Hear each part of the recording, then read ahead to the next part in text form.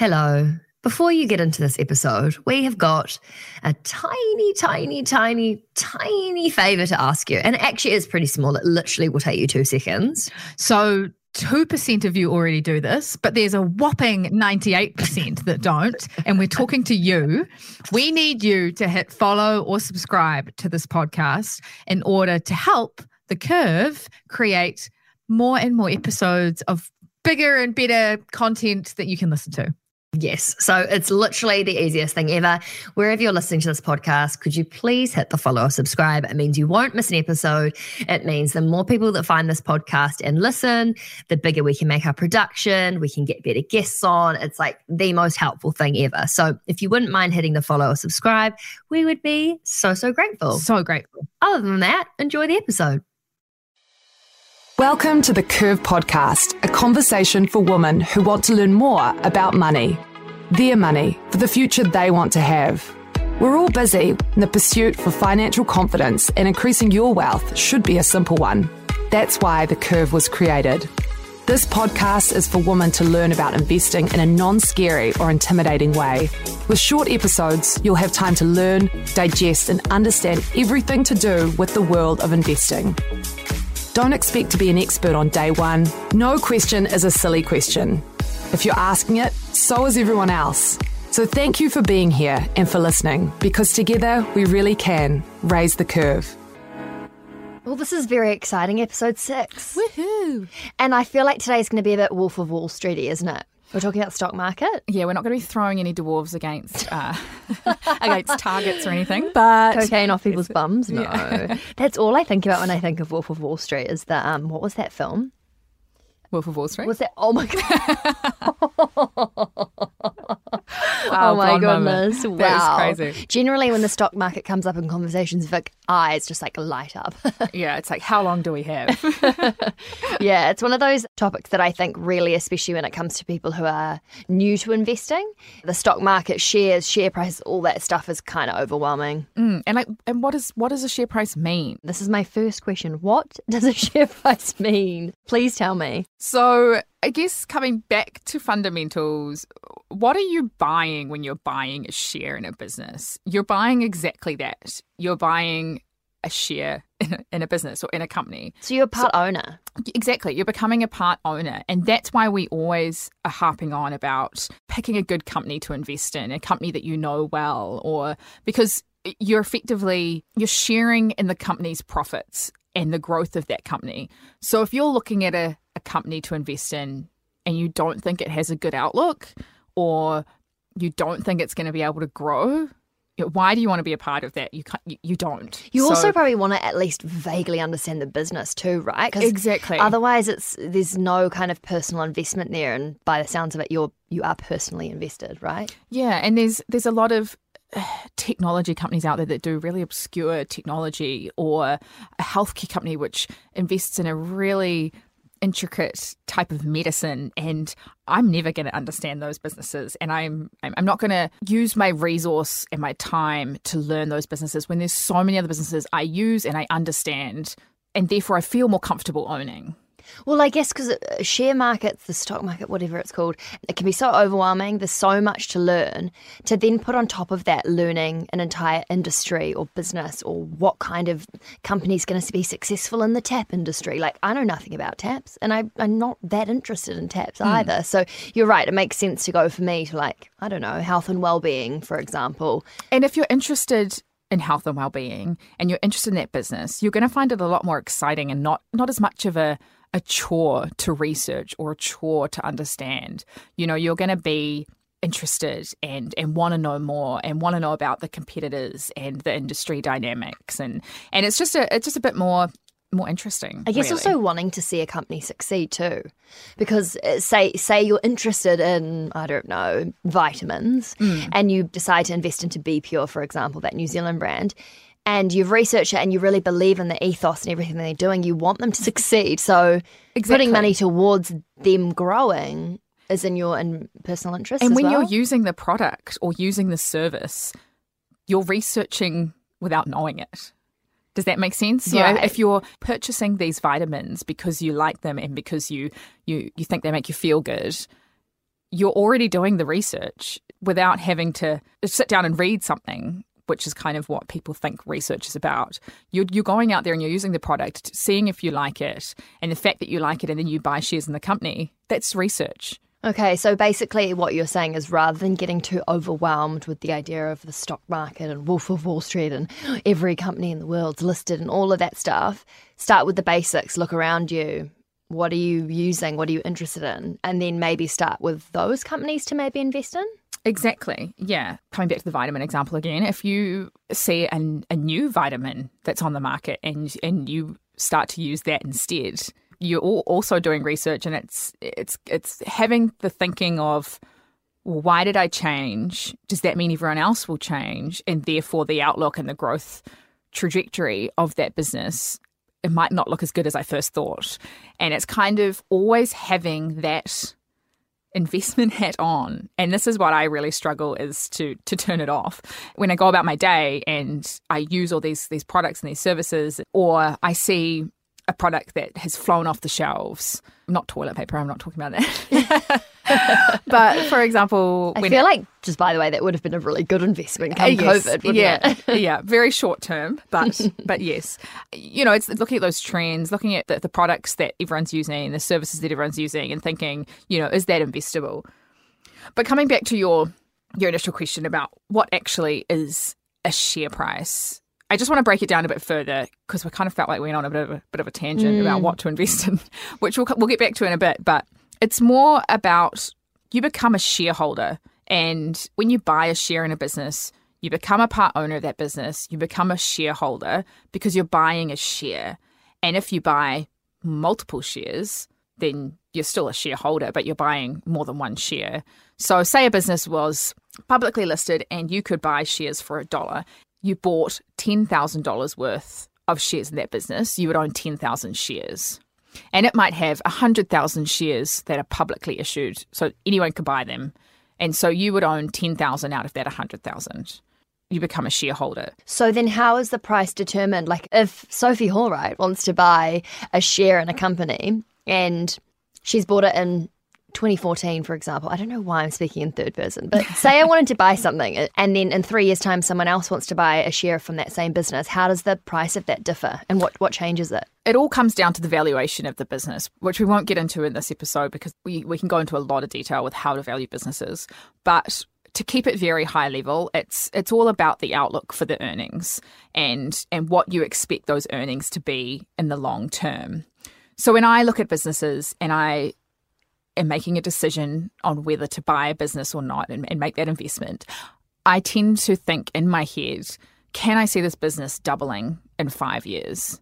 And if the answer is yes, and look, we're never going to get it right. Don't beat yourself up if it doesn't double or, if it takes 10 years to double. But it's a small rule of thumb that I try to follow. So will this business double in 5 years? If so, that's a 15% return per year on average.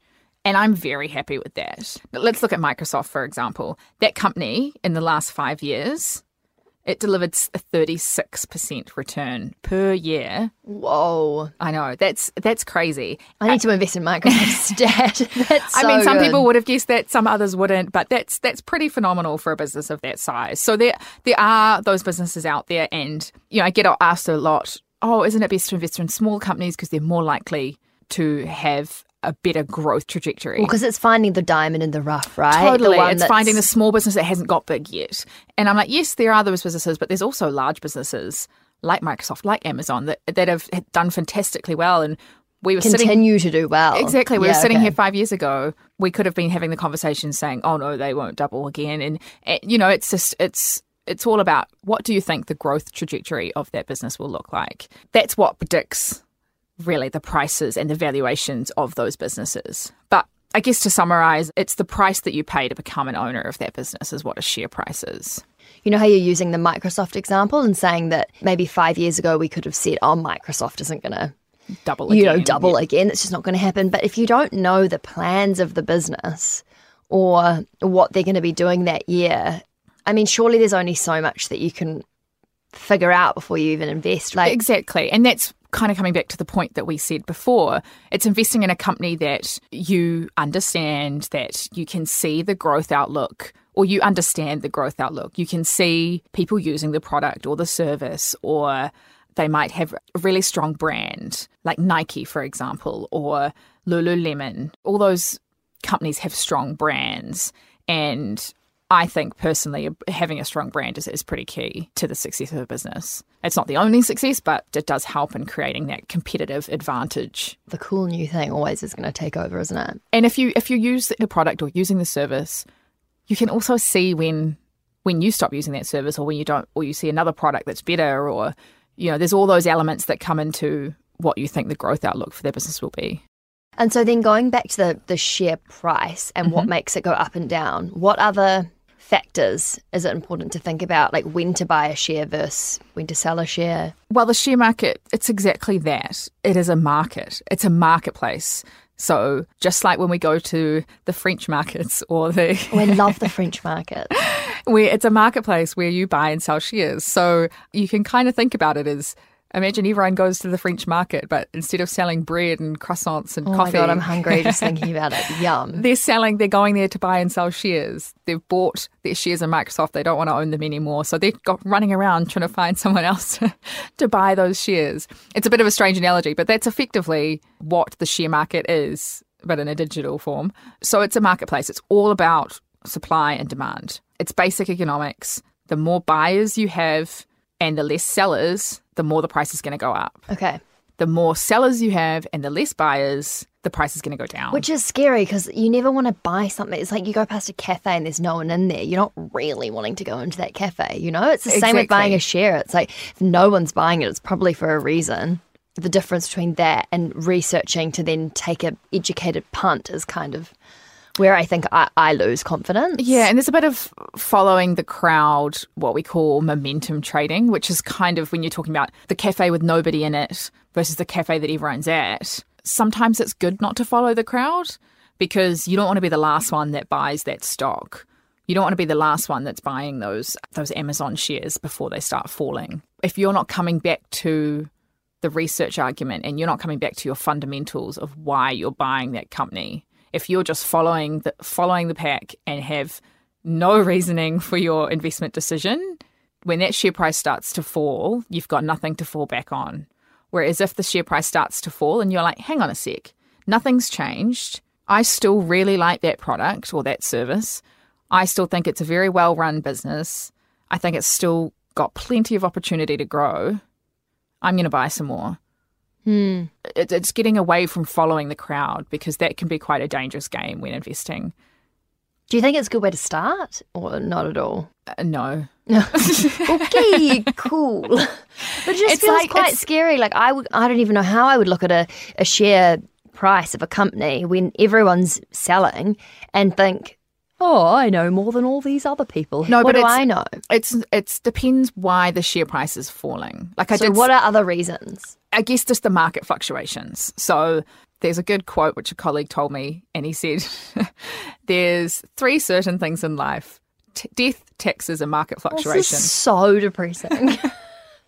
And it's so true. Markets are always going to go up and down. There's always going to be opportunities to buy and sell shares. Say during COVID, I keep coming back to COVID because it's kind of the most relevant massive market correction that we've had in our lives. The global financial crisis happened before I was in the investing world, so I didn't really experience it, whereas COVID for me was really an eye-opening and bloody scary time. Was it quite scary in terms of your personal and work investments? Oh, totally. It was the markets in kind of full meltdown. The economies are shutting down. Nobody knows what the world's going to look like. Nobody knows how long we're going to be in this predicament. And we're also trying to work from home and we're away from our colleagues and we don't have that dialogue and that discussion. And it was a really eye-opening time, and trying to remove that emotion of getting caught up and going, oh my gosh, the market's down 30%. I've never experienced this in my life, to going, hang on a sec. Okay, let's look at this market as it is right now. What do I think are some good opportunities to buy? Who cares what's happened yesterday? Who cares what's happened the day before? Right now, these companies are 30% cheaper.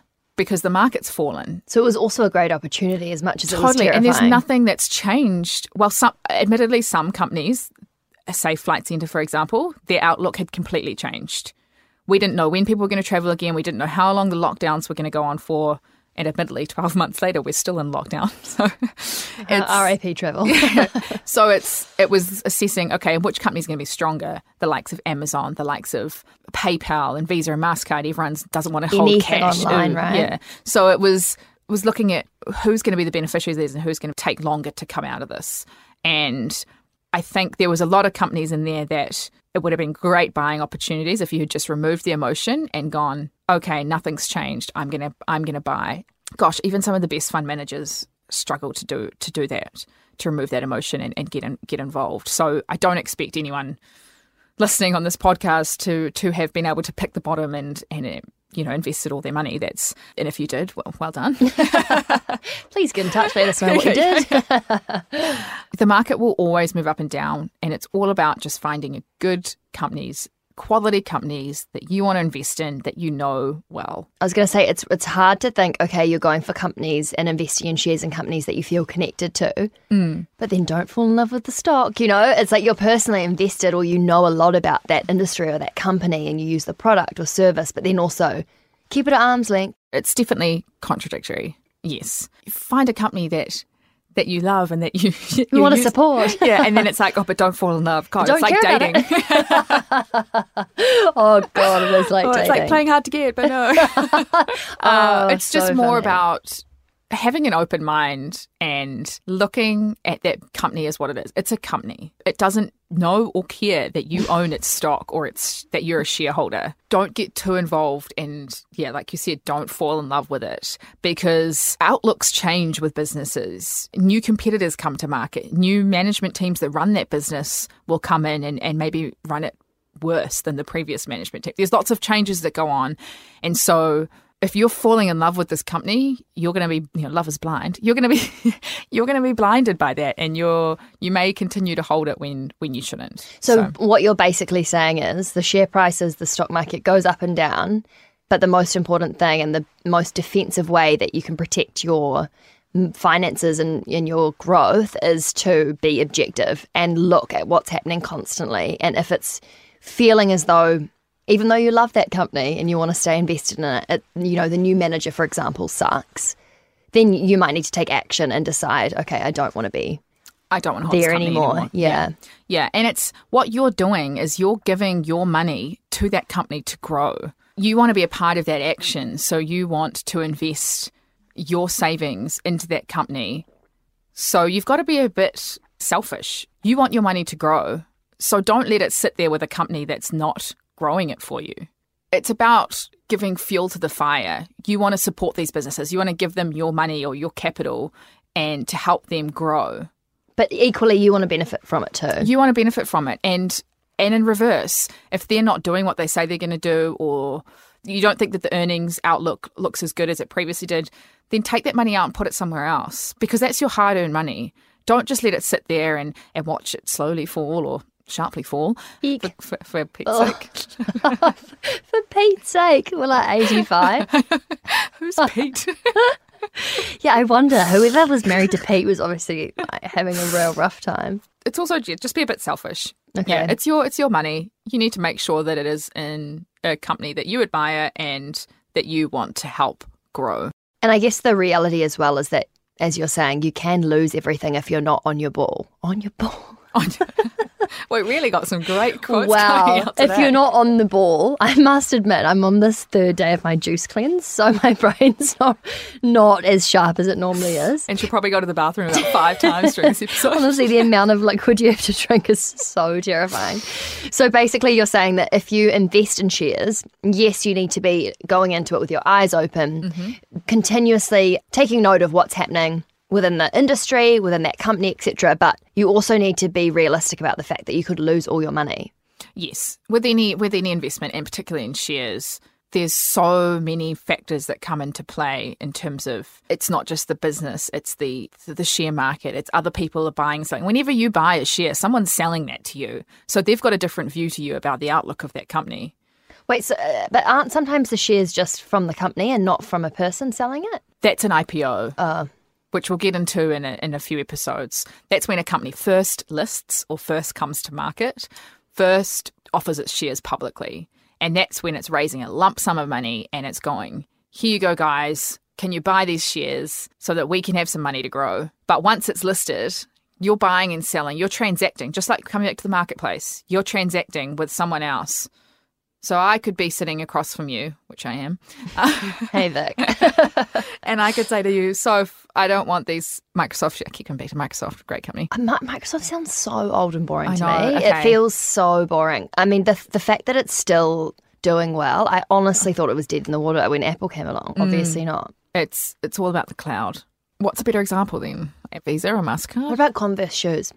Oh my God, I'm bad at investing, aren't I? I just don't think they're listed. So it's like we're sitting opposite each other and I don't want to hold my Lululemon shares anymore. And I go to you, Soph, hey, Soph, would you buy these shares off me? Because I don't want to hold them anymore. And there could be a ton of reasons why I don't want to own the shares anymore. True. It could be nothing to do with the company's success. It could be I want to go buy a new boat. Dreams are free. There's just so many reasons for selling. And there's really only a few reasons for buying. And that's that you think the business is going to do well. So it's not getting hung up on the fact that there's another person transacting or selling you those shares. It's just something to be aware of. You could lose everything. Not getting overwhelmed when the market's down 20% or the same when the market's up 20%. You've got to keep coming back, take a step back, take a deep breath and ask yourself, what are you actually buying here? Keep coming back to that. You're buying a part share of a business, so you need to think like a business owner. Just the same if you're going to buy, say, a part share in your friend's fashion business or your friend's hairdressing business. You need to do your research on what you think the growth of that business is going to look like. And it's very easy when you're dealing with publicly traded or listed companies to get caught up in the day-to-day market fluctuations or the market movements. So that's why we try to not look at our investments all the time, because you forget the reason that you bought that business and you get caught up with the day-to-day market fluctuations. It's super distracting and you make irrational decisions. And I guess it's also that instantaneous nature that is 2021. We want things now. We want success now. We want someone to reply to our text now. There's never that patience to sit back and think from a long-term perspective. And that, if I remember anything, Victoria, is that long-term is what we're going for. It's patience. And yes, we all want that quick win and that stock that's going to double overnight. But when it comes to investing and sustainable investing and wealth creation, it's all about patience. Patience, patience, patience. I'm going to write it on my mirror. Vic, I must say, we're definitely getting to the end of this episode and I definitely need to use the bathroom. But is there any other key points that people need to write down, remember, take away when they're thinking about shares, stock market? Is there any other kind of key information to go over? We say that you're a part owner of this business that you're investing in. So you've got to think like a business owner. The only downfall or the only thing to remember when you are investing in these businesses is that you don't have any rights, which might sound harsh, but it's quite harsh. It's true though, you're a isn't tiny it? owner and you don't have any rights to stand up and change the board of directors so they're the people that kind of govern the business. Or you don't have the right to stand up and say, we want to change the management team. Well, the colour branding sucks, Yes, or like anything exactly. that you don't like about the business, really. Yes, so even though you're a part owner, don't think that you can go in there and change the whole. If you're a part owner, I've spent $300 on your company. just remember, if you want to change the branding or change the management team or anything, really, you don't really have those rights. You're at the whim of the management team that's running their business. So make sure that you're investing in a company with a good management team that's historically delivered on what they say they're going to deliver on. And we'll touch on more in a few episodes about what makes a winning investment and what to look for. So how to find a stock that you think is going to be a good investment. Yes. Because that's a whole nother ball game. Yeah, exactly. I'd love to know as well where you even find the businesses. When you find them, what do you look for? You know, that's all way over my head. Yeah. But we can do that next episode. I think that's a whole episode in itself. Yeah. Well, tune in for our episode 7 when we talk about it. We actually should talk about that next though, shouldn't we? Yes. Okay, Yeah. great. Definitely. Cool. I do feel like I learned a lot though. Thanks, Vic. No worries. Thank you so much for joining us on today's episode of Raising the Curve. Please subscribe to the podcast and leave a review on whatever platform you're listening on. For more information about The Curve, the work we do, and how you can learn more, head to thecurve.co.nz or find us on socials at _curvenz.